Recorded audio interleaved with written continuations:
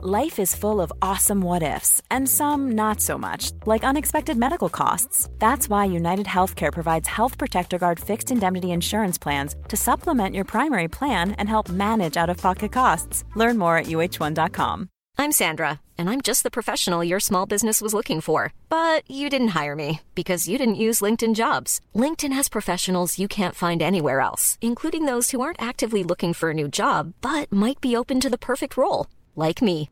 In a given month, over 70% of LinkedIn users don't visit other leading job sites. So if you're not looking on LinkedIn, you'll miss out on great candidates like Sandra. Start hiring professionals like a professional. Post your free job on linkedin.com/spoken today. What in the world is happening on Wall Street? Economic indicators. Who knows where this is going to end up? To understand the economy, you have to understand human nature.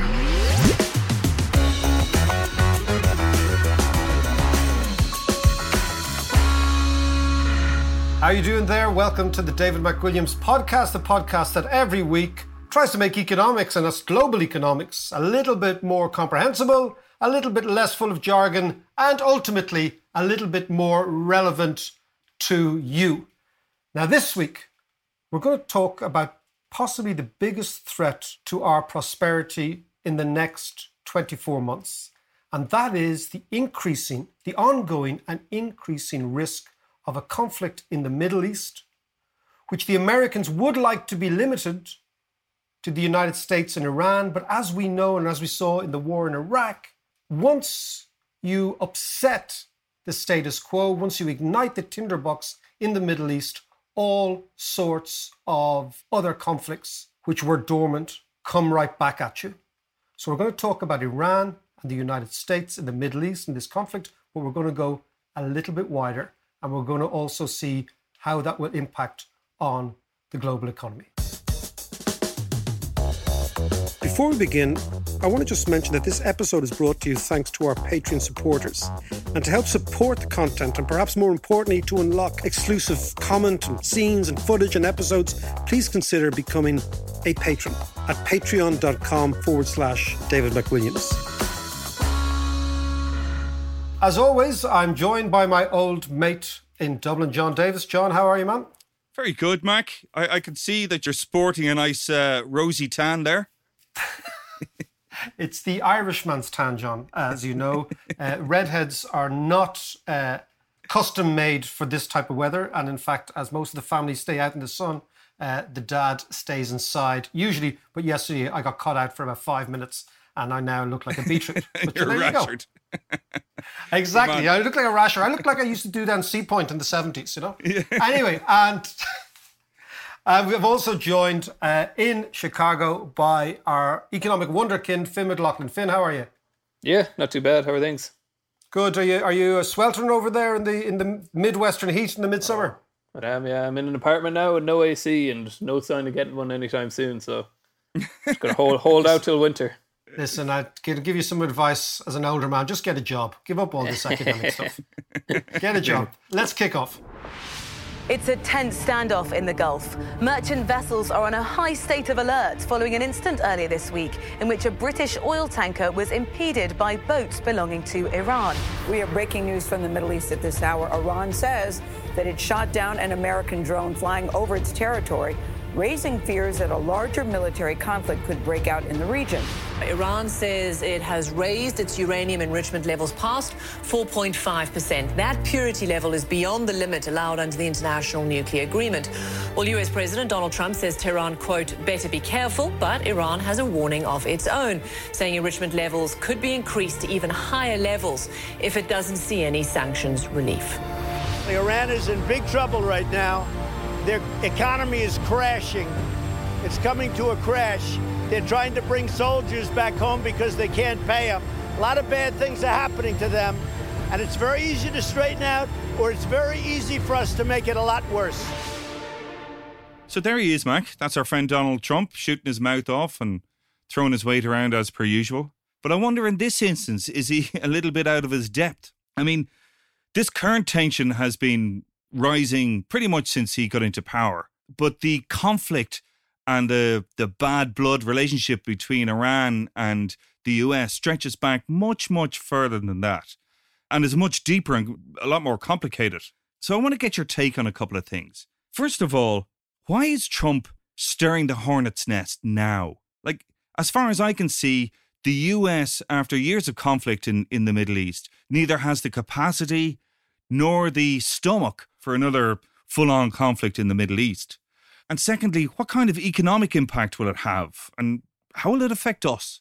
Okay, well, I think it's really fascinating what is going on in the Middle East, but fascinating and I think terrifying at the same time. And rather than focus on your man Trump, let's focus on 3 big relationships in the Middle East, and then we'll see where Trump fits into the whole thing. Okay. So the best thing is to look at the conflict, the potential conflict in Iran, from the geopolitical sense, as in who are the vested interests in the region. Then look at it from the significant superpower relationships, i.e. who is behind the vested interests.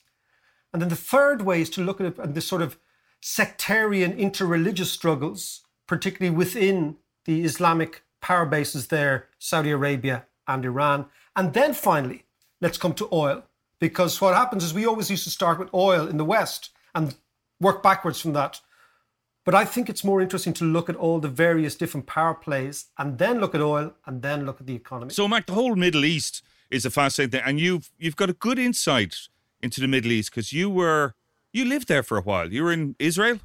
Yeah, I did a strange thing. I was the Israeli economist for UBS. Okay, now how weird of a title is that? Fancy. UBS is the large Swiss bank that I worked for. And in 1994 and 95, just after Bill Clinton brokered the deal which came from the Norway deal with Yasser Arafat and Rabin, and there was a huge amount of enthusiasm for the peace process, the fact that the Palestinians were recognized, the fact that the Israelis were making peace, the fact that the rest of the Arabs were going to make peace with the Israelis. There was a real new dawn sense. And of course, what happened was the bank I worked for decided that there was going to be an economic dividend there, and they needed somebody to be the economist for the region. Right. And what happened was my boss came in and he said, look, anybody want to go there? And of course, all the English lads wouldn't go. And I said, geez, I'll go. Well, that's why not? Cool. Why not? So I found myself in a flat in a place called Ramat Gan, which is a suburb of Tel Aviv. And I decided to take a flat in a normal area, not one of those sort of compounds where Westerners go. And or a kibbutz. Yeah, well, I don't know, certainly not a kibbutz. And although I would have liked to actually have seen more of the kibbutzes. But anyway, and I got the flat, and it was in one of those kind of breeze block apartment blocks, not particularly pretty. And it transpired that everybody else in the apartment block, maybe 50 flats, everybody else were Iraqi Jews who had... Okay. Whose parents are actually themselves had been kicked out of Iraq in 1948, 1949, out of Baghdad, probably one of the oldest Jewish communities in the world. And they'd all gone to Israel, and loads of them have settled in this particular town. And I ended up living amongst them. And they were as fascinated by me as I was for them. And every night after work, we used to come home and talk to the grannies and the parents and everything, and have some food out in the courtyard in the back of the apartment block. And we talked politics. And their view was they were Iraqis. They had been kicked out. They were originally refugees. They had been there for thousands of years.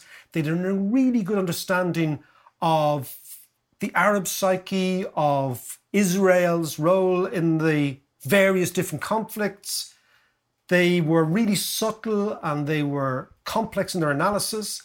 And we just sit around chatting every night for hours on end. And that gave me a fascination with the region, maybe a better understanding of the Israelis and the various different complexions of Israelis, and ultimately an angle on Iraq and an angle on Iran, because there was also a lot of Iranian Jews kicked out as well. You think people don't realize that 800,000 Jews were kicked out of Arab countries in a period of over less than a year in the late 40s, early 50s, and they all came as refugees to Israel, and they come with their own stories. And I heard those stories, and those stories maybe informed me. So I've always been interested in that neck of the woods, and I go back very, very regularly. And I meet up with them, and we have a laugh together, we have a chat together. And what I've noticed over the years, John, is in 1995, Rabin is assassinated in Tel Aviv. And since 1995, the movement in Israel for peace, the left wing, the Peace Now, has been totally decimated. So the Israel maybe I lived in was a totally different Israel to the Israel now. But what was also an added complication I didn't realize is that one of the reasons that this big bank moved into Israel very quickly was because I'd obviously, remember that done all that Russian stuff years ago. The bank moved into Israel very quickly as well because most of the Russian oligarchs who were looting Russia at the time happened to be Jewish. They got Israeli passports. So the bank was following the money as well as the politics. Yeah. But that was it. So that maybe I've been interested ever since. That's a fantastic insight you got there. Yeah, no, it was great. And it gives you a sense of, people's lives and testimony and what happened and who was doing this and that. And of course, then it opens up the whole region to you. And it's like everything. Once you learn things when you're young, you become fascinated all your life. Yeah, there certainly seems to be, this conflict dates back years. And it's not just an American-Iranian thing. It's all the other countries and the religious aspect to it, etc. But you're right. Oil is always seems to be at the root of all evil. Well, you can, if Iran produces cabbages, there'd be nobody there, right? We know that. Okay? Like if Iraq was a singular exporter of tomatoes, there would have been no war in Iraq. We can come back to that. And actually, it's a thing in economics, John, called the curse of resources. That we think countries are unbelievably lucky if they find a resource like oil. But actually, if you look at the evidence, very few countries have managed their oil find in a systematic and ultimately a way that benefits the whole population. The only country is Norway. The Norwegians have actually found oil and done great things with it. What happens is, if you find oil, everybody wants a piece of it. Yeah. So the history of Iran, the history of Iraq, the history of Saudi Arabia is the history of what happens when you find oil. And the colonial influence, the commercial influence, and everybody wanting a piece of you. You see the same thing in Venezuela. You see the same thing in Nigeria. So we could talk about that, but that's an interesting thing. Yeah, it's like the curse of the lottery winner. Exactly, you're exactly right. When somebody wins the lottery, everybody in the village wants to know them. Yeah. And everybody in the town wants to know them. And ultimately, everyone wants a piece of the money.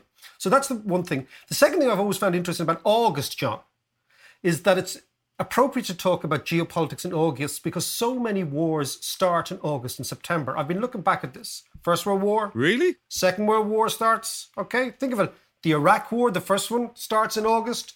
You think about the coup against Gorbachev was in August. The Soviet troops went into Prague in August. Why is that? It's very strange. I don't know, the Russians, I was just looking about something about Russia the other day, and I remember that the Russians had their most recent conflict with Georgia in August. So there is a thing, August is a dangerous month. Also, the vast majority of massive financial crises start in August. The savings and loans crisis started in August. Everyone's away on holidays, is it?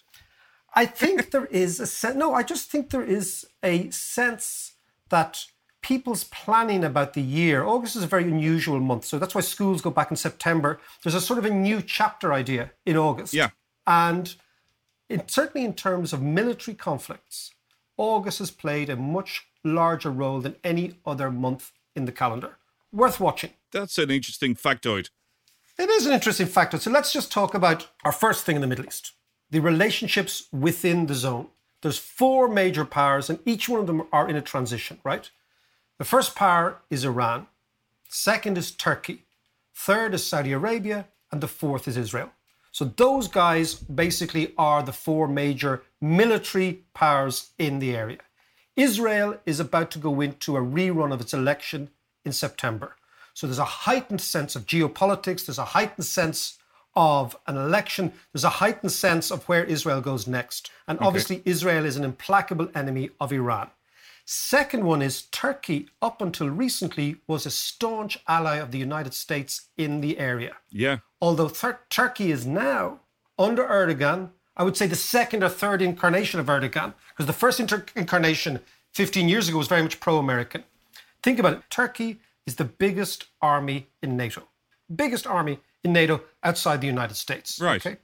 It was involved in the Cuban Missile Crisis, which is why Kennedy managed to do a deal with Khrushchev trading Turkish missiles for Russian/Cuban missiles. It's always been an American ally ever since the revolutions in the 1920s, the Young Turks revolutions, okay? They've always wanted to be American allies. And why has this changed? Is it Erdogan, or is it the fact that Europe won't let Turkey into the party? Well, that's a very good question. The first one is there's no doubt that Europe's not allowing Turkey, after years and years and years of the Turks trying to get in, has completely undermined what used to be called the Kemalist, which comes from Ataturk. So the Ataturk Kemalist, slightly pro-European element of Turkish politics. Now, after having been rebuffed many, many times, those guys have lost their legitimacy on a number of fronts. But much more interestingly is that last month it was announced that Turkey bought a Russian air defense missile system, which is totally against NATO's rules. Basically, Turkey is playing a game as Turkey wants to be the leader of the Islamic world. Turkey's alliance in the Islamic world is very strange. It's with Qatar. Turkey and Qatar support Hamas in the West Bank and in the Gaza Strip.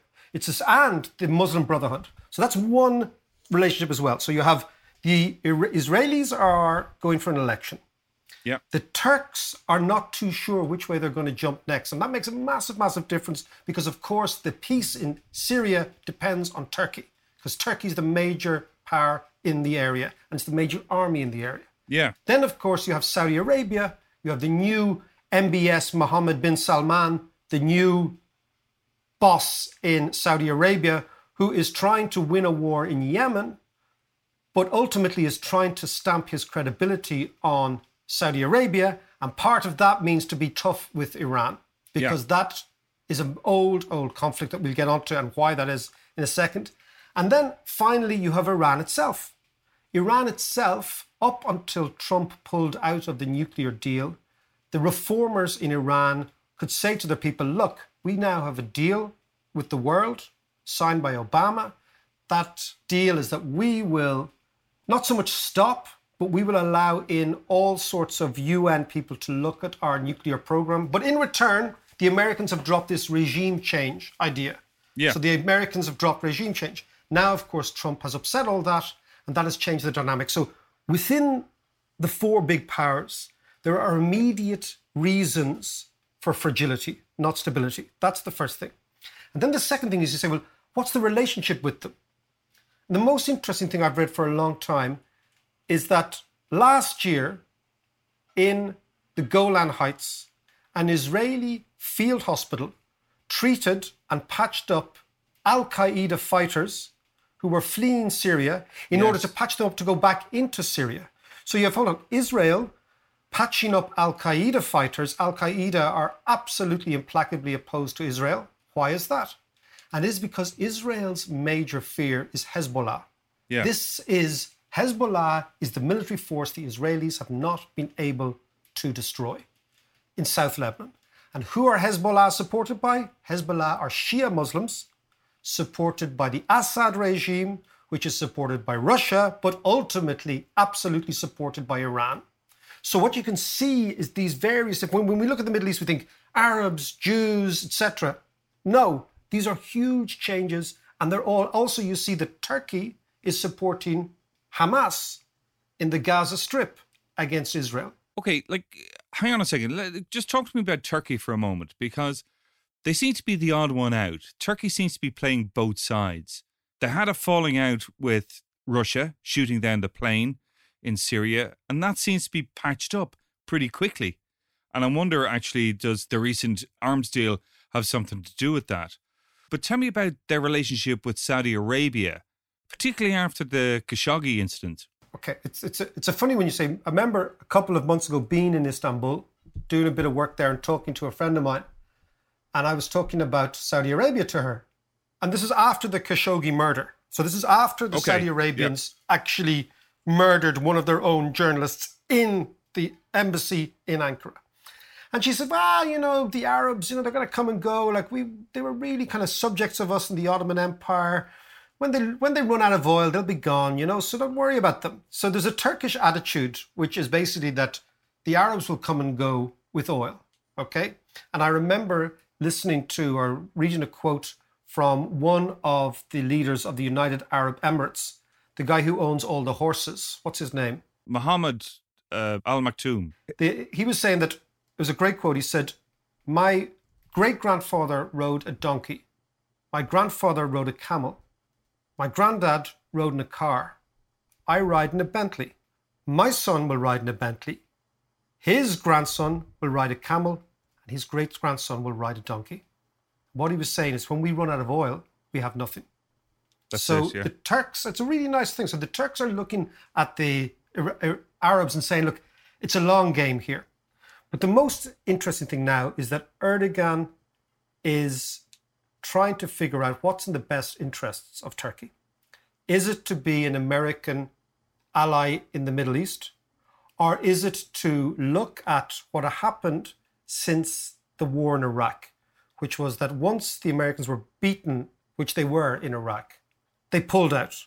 Second George Bush term pulls out. Obama spends his entire time pulling out of Iraq. That opens up a massive chasm in Iraq. In go the Russians. So suddenly, the Turks don't have a real interest in being in violent opposition to the Russians, because the Russians are now right on their doorstep in Iraq. So what you're seeing is the Turks are beginning to pivot away from the Americans.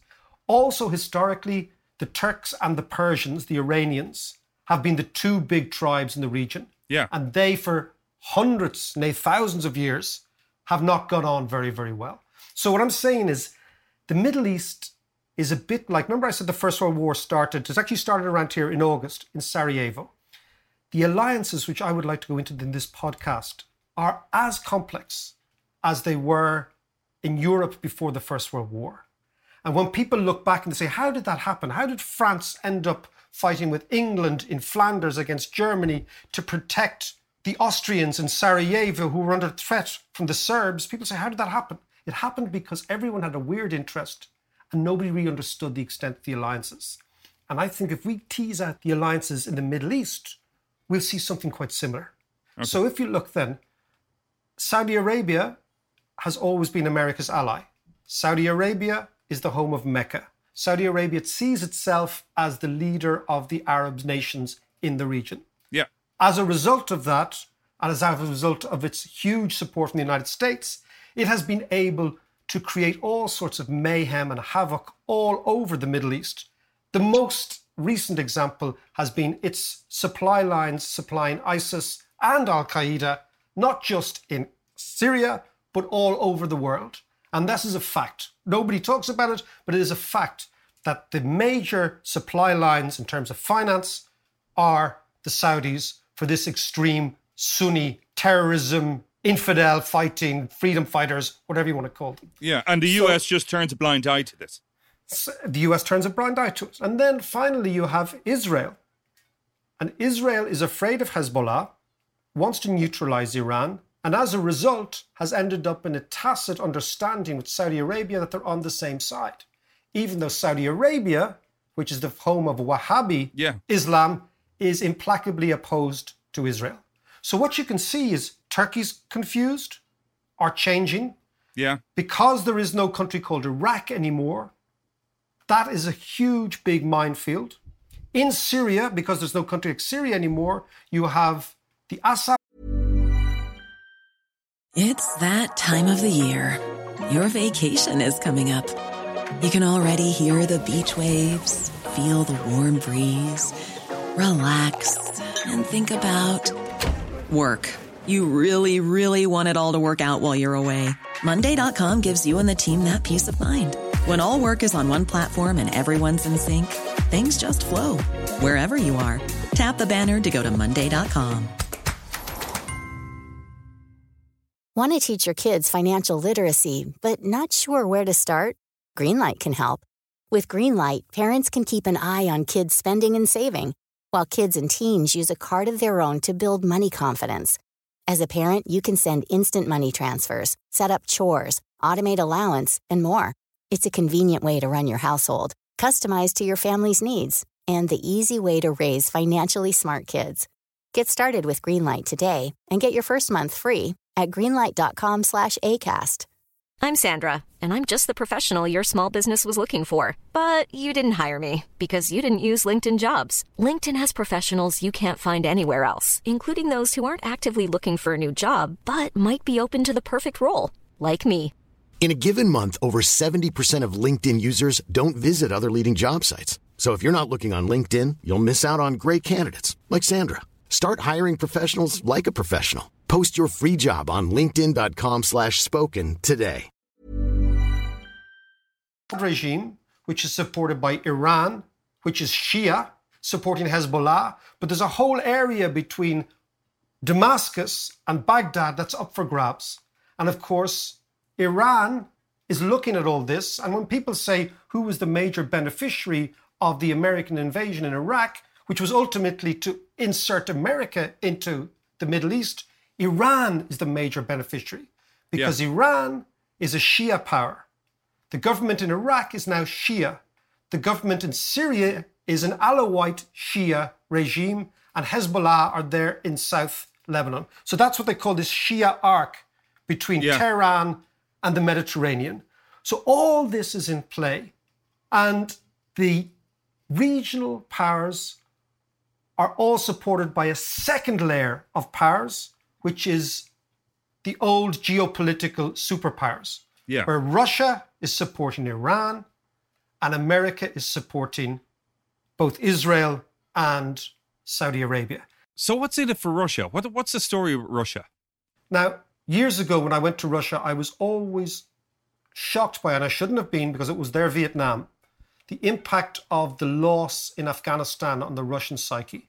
So the Russians invaded Afghanistan in 1980. They pulled out in 1988. They were beaten by the Mujahideen. The Mujahideen were Saudi Arabian / American-backed fighters, Sunni Muslims, fighters against the Russians. So you think about someone like Putin. Putin's worldview is shaped by his career. His career begins in the KGB, and he starts in the early 80s, and everything's going well. And then by the late 80s, the whole regime is falling apart. Yeah. And of course, he blames Afghanistan. But he doesn't blame Afghanistan, the place. He blames Afghanistan, the host nation, to the Mujahideen. Who are the Mujahideen? The Mujahideen are Saudi Arabians. So consequently, he has beef with the Saudi Arabians.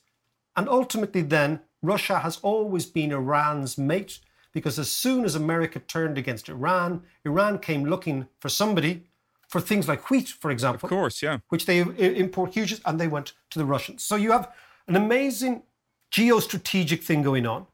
There's one other element to that as well. It might be a minor element, but in the long term it probably is the fact that Russia has a port, controls a port in Syria, and gives them an opening to the Mediterranean. It certainly gives them an opening to the Mediterranean, but the big game for the Russians is the Caspian region.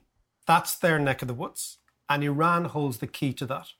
So what you have, therefore, is Russia supports Iran unambiguously.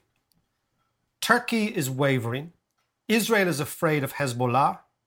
And, of course, Israel, as we know, has gone to the right over the last 10 or 15 years. And Saudi Arabia wants to tell the Sunni world that it is the top dog. It is the main military, economic, political force. Now, therefore, in the last 10 years, last 5 years, 2 wars have been played out between all these. Syria was a war between Iran and Saudi Arabia that took place in another country. Why did it take place in Syria? Because the Americans destabilized the regime in Syria by turning Iraq into a failed state. Into that came the Iranians. That freaked out the Saudis, and the Saudis then increased their support to the anti-Assad forces in Syria. Now that war has migrated to Yemen. And the war in Yemen, which is particularly violent and unreported, is between Saudi Arabia and Syria. And again, it's a proxy war between Russia and the United States. So if you look at the 4 superpowers in the area are compromised and confused. And of course, the Soviets, or the Russians, whatever you like to call them, and the Chinese are on the side of the Iranians as well. But they have done, as we said in the last podcast, they step out of it, they don't get involved, but tacitly they are on the side of the Iranians. So ultimately what you have is a global conflict playing out in a region that we know is deeply unstable. Okay. So who do you think actually holds the key to this conflict? Well, given the fact that Turkey have, they seem to be relatively new players. So the Turks, far from being newcomers, have been the major power players for many, many years. Turkey is only the Turkic, and what I mean Turkic as in the Turkish remnant of the Ottoman Empire, which was one of the great multicultural empires of the world, based out of Istanbul, Constantinople, which stretched as wide as, of course, Saudi Arabia, all through the Middle East, all the way up to almost where I am here in Croatia, because it was through Serbia and through Bosnia. And this isn't a great empire, but this empire disappears at the beginning of the 20th century. But they've always not so much had ambitions to reconquer, not at all, but they've always been the major player. And of course, Ataturk, we forget, the father of Turkey, was a soldier born in Thessalonica in Greece. And he was born into the retreating empire, and he reconstructed the Turkish nation. And they've always been America's allies. So, John, they've always been a massive, massive counterbalance to Iran. But what has changed is the fact that the Turks now are no longer 100% on the American side. And that's a huge, huge difference. And maybe one of the reasons is that Erdogan sees himself as the savior of the Muslim nation. What Erdogan first presented himself was, and people forget this, was people thought, here's the guy who can combine Islamic observation, because he's a religious guy, with a modern state. And of course, that hasn't proved to be the case, because as he became more powerful, he became more Islamic, or maybe it is as he became more Islamic, he became more powerful. But they're not, so the Turks are not about to give away their position as major players. And then, of course, what happened? You have the war in Syria, which, let's not forget, was fermented by the United States and Britain, and to a lesser degree France, but the United States and Britain, under this crazy umbrella of the Arab Spring, which their idea is we'll ferment revolutions from Tunisia, from Algeria, Libya, Egypt, of course, and into Syria. And of course, when they arrive in Syria, they realize the Assad government, which is an Alawite government propped up by Shias, not Sunnis, is going to fight. And the Syrian army fight, and they fight to the end. And just when they're about to be beaten, the Russians come in, because Russia has been an ally of Syria historically. And the one thing about the Russians is they don't give up their allies very quickly. They don't abandon their allies. So this is what's going on. And these are the various relationships. And they are much more significant than just the West and the East and the Arabs and the Jews and the oil producers and the oil consumers. There is a tapestry of vested interests, which if you surge in there aggressively, it is a hornet's nest that you kick at your peril. And then finally, John, the last different relationships which pit Saudi Arabia against Iran are the Sunni-Shia relationships within Islam. So Iran is a Shia country. Shias are a small minority of all Muslims, but they are the majority in Iran. They are a significant or slight majority in Iraq. They are a minority in Syria, and they are the majority in South Lebanon. And they are sometimes, not always, but sometimes at loggerheads with the Sunnis, who are largely the rest, and the Saudi Arabians are a strange hybrid of Sunni called Wahhabism, which is a more extreme version. And if you want to think about it, the Shias are like Catholics, and the Sunnis are like Protestants, and the Wahhabis are like Protestant fundamentalists in terms of how they interpret the scripture and Allah, etc. So therefore, you've got this other layer going on, which is the Shia-Sunni thing, which, again, we tend not to appreciate. But it's there, and it's significant, and it's deep, and it's part of the conflict. Yeah. And they're all the relationships. And that's why when Trump goes in now, it's so dangerous, because he doesn't seem to understand any of these relationships at all. Yeah, that's really interesting, Mike. And by the way, as you know, I worked for many years in the BBC World Service. Oh, yeah. And for most of it, I was in the Eurasia region. And one of my favourite departments to work with was the Persian section. And what I learned while I was there was that not only were they great fun, but I got a great insight into Iran and the people and the culture and so on.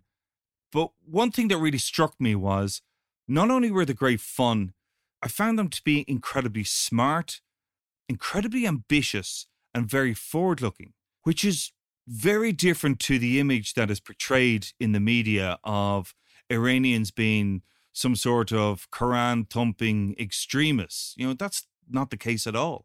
No, but I think, John, this is like you've hit the nail on the head. So Iran, the Persians in Iran, the Iranian people, seem to have been so vilified by incessant propaganda that we forget that this is one of, again, the oldest civilizations in the world. Yeah. And the people who left Iran after the revolution were, again, also the liberal, tolerant, westernized, secular people who couldn't live under the various different ayatollahs. So the Iranian diaspora is an extraordinarily interesting one, and it's an extraordinarily cultured one. And again, what I'm just trying to say in this discussion, this conversation, is that these relationships, these cultures, these histories, these biases, these prejudices are all in what we know to be an unbelievably unstable situation. And if you march in there with your gunboats, hoping that a country like Iran will just roll over, as Trump seems to be thinking, that's exactly what George Bush the Younger thought about Iraq. And of course, what happened in Iraq is the Americans got bogged down. A conflict with Iran would make the Iraq war look like a small skirmish because of all these relationships now. Because if you remember the first Iraq war, what George Bush Sr. did very well was he created a global coalition against Saddam. Do you remember that? Yes, I do. And it was very cleverly done, and it was slowly done, and it was pieced together, and it was diplomatic.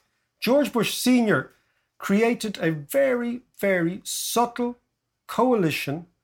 They talked to the Russians, they talked to everybody, they got everybody on side. So they, in a way, unraveled all these intricate relationships in order to isolate Saddam. What Trump is doing is precisely the opposite. He's inflaming all of these relationships. He's looking at an open wound and pouring salt on it. He's insulting the Chinese. He's insulting the Russians. He is supporting the Saudi Arabians even after they chopped up one of their own bloody journalists in an embassy. Yeah. He is threatening sanctions against the Turks. He is inflaming in Syria all the various different powers that are there. So this is why I started by saying it's much more dangerous than we appreciate. Okay, so why is he doing that now? Because this could really backfire badly. Well, it could, and it probably will. But what Trump sees is the re-election of Donald Trump. And he's also informed by the John Bolton ideology that America can really tear up agreements, like they just tore up the Iranian nuclear agreement. They can threaten various different regimes they don't like, and they can behave like a rogue state. And that's what they want to do. And they want to break down the entire post-Second World War alliance system, whether it's in the European Union, whether it's saying to NATO members, look, if you don't want to pay your way, we are going to force you to pay for something that the United States had paid for years, whether it's in Venezuela, whether it's with the Chinese, whether it's threatening India, whether it's threatening Russia. It's all about a totally different philosophy. So, John, there is an underlying ideology, which is America first. But ultimately, then there is the election. America first should argue against any sort of invasion or any sort of involvement. Yeah, of course. But then there's the other Make America Great Again. And we've always said great powers are great because they can project their power outside. They can push people around. They can say, we're the new guys in the block, or we're the big guys in the block. And I think that's what he's doing. He's probably hoping for a little confrontation in Iran, which will be low level and limited. And that's into which he's going to fight the election. Yeah, you see, I that's the bit I find really odd, because it could blow up in his face so easily. And, like, granted, if he didn't like the nuclear deal that Obama did, that's fine. He could have just left that lie for now, get on with the rest of his policies, and then come back to it when he's got a little bit more capacity. He's got no capacity, as you just listed out all of those various conflicts and trade wars that he has going on at the moment. I just find the timing a bit odd, but maybe Finn has a take on from the economics of that. Yeah, because the economics is always fascinating. The oil is fascinating. Finn, what's the state of play with oil and Iran and the region, and how much that region produces, and what happens if the region goes into some sort of geopolitical military meltdown? Yeah, so, I mean, there's some data here from the US Energy Information Administration, the EIA. That gives you a pretty decent lay of the land in terms of the basic dynamics of the market, which is supply and demand. So if we want to look at in terms of production and look at, we'll say, petroleum and other liquids, the US is the largest oil producer in the world. And they produce just shy of around 18 million barrels a day, which is 18% of global production. And that's a position they've held since they ramped up production under this shale revolution, surpassing the Saudis back in 2013. Now, if we want to round out the other top 10 producers of oil, it's the usual suspects. So it's the Saudis, who account for about 12% of global production, just ahead of the Russians on 11%. Then you've got Canada, China, Iraq. They all contribute 5%. Iran and the UAE are another 4% each, and then Brazil and Kuwait to round off the top 10. Now, throw them all together, those 10 countries account for 70% of global production of oil. Now, that's petroleum and liquids. The picture shifts slightly when you talk about crude oil specifically, but basically the main takeaway is that the US is the largest producer. They became the largest producer of crude in 2018, again surpassing the Saudis and the Russians for the first time in about 2 decades. So that's half of the supply side. The other half you need to look at is reserves. So the top 10 countries with the largest oil reserves in 2019, you've got Venezuela up there at the top. It's 302 billion barrels. Saudi Arabia just below them, 266, followed by Canada, Iran, Iraq, Kuwait, UAE, Russia, Libya. Down number 9 is the United States with just 42 billion barrels. So that should give you an idea of the supply side of the oil market and how things stand currently. You want to flick over to the demand side and why people get worried about any disruptions to the oil supply or to the oil market from some Trump interference in the Middle East. You've got the US is the largest consumer with 19 or about 20 million barrels per day, which is 20% of world total. Followed by China at 13%, India, Japan, Russia, Saudi. Again, the usual suspects. So putting that all together, basically there's fear about Trump interfering in the Middle East because obviously you disrupt supply. The US is the biggest consumer, also the biggest producer. But that's not all that's going on in the market there. You've got OPEC maneuvering. They've been limiting output since I think around last December. They enacted their first production cuts. So there's a lot going on in terms of this coalition of OPEC countries and Russia and Mexico who aren't OPEC members but have joined in the gang to try and cut production in order to fight back against the US and essentially boost prices, which is short-term strategy, not clear that's going to work in the long run, but that's kind of the lay of the land at the moment. Well, it's fascinating, Finn, that you mentioned Russia and getting involved, because a final area of all this, John, is Russia has recently joined with the European Union in trying to make sure that sanctions against Iran don't work. And this is a new departure, that the European Union spent a long, long time trying to put together the Iran nuclear deal.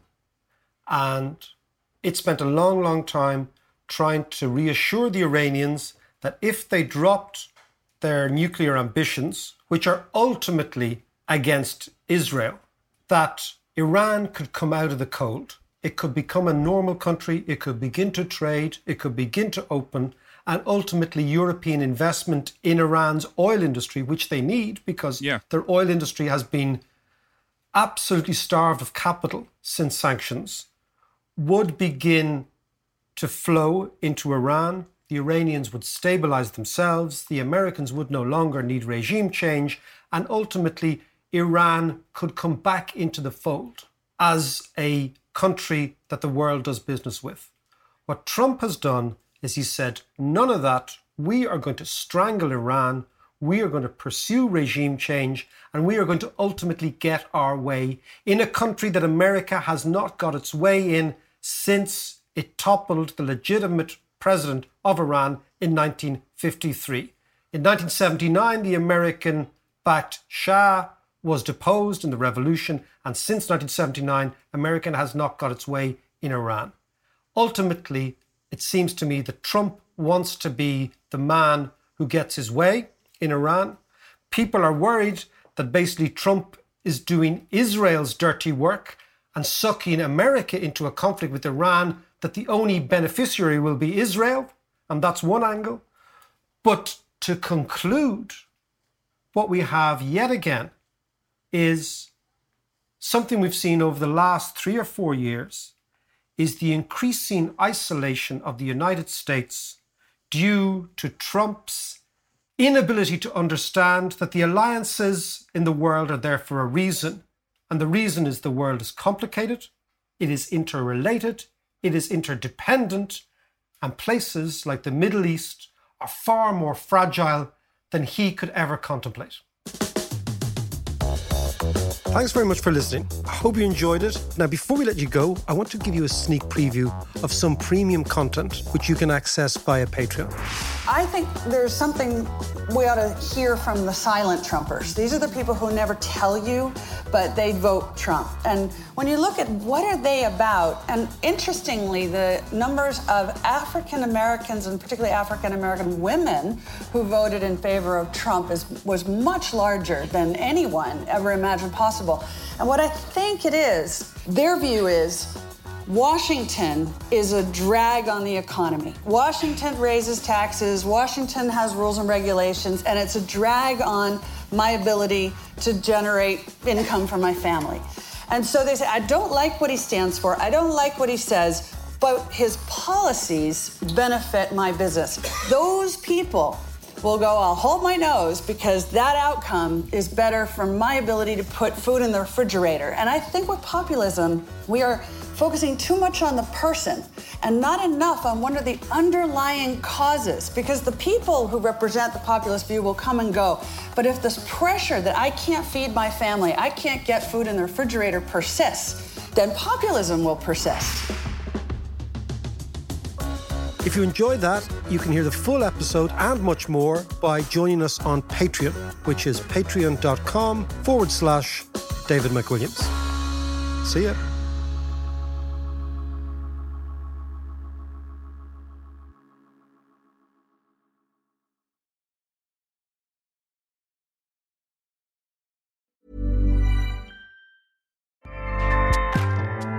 Acast powers the world's best podcasts. Here's a show that we recommend. The Real Housewives is a guilty pleasure for most, but if you're looking to not feel guilty about that pleasure, tune in to Everything Iconic with me, Danny Pellegrino, where I break down all the messy moments and behind-the-scenes antics of Bravo's popular franchise. And on Everything Iconic, I also interview celebrity guests like Kelly Ripa, Keke Palmer, Drew Barrymore, Cameron Diaz, and more about their guilty pleasures, their past work, and so much more.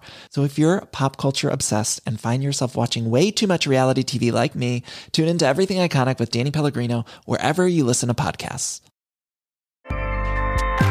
Acast helps creators launch, grow, and monetize their podcasts everywhere. Acast.com.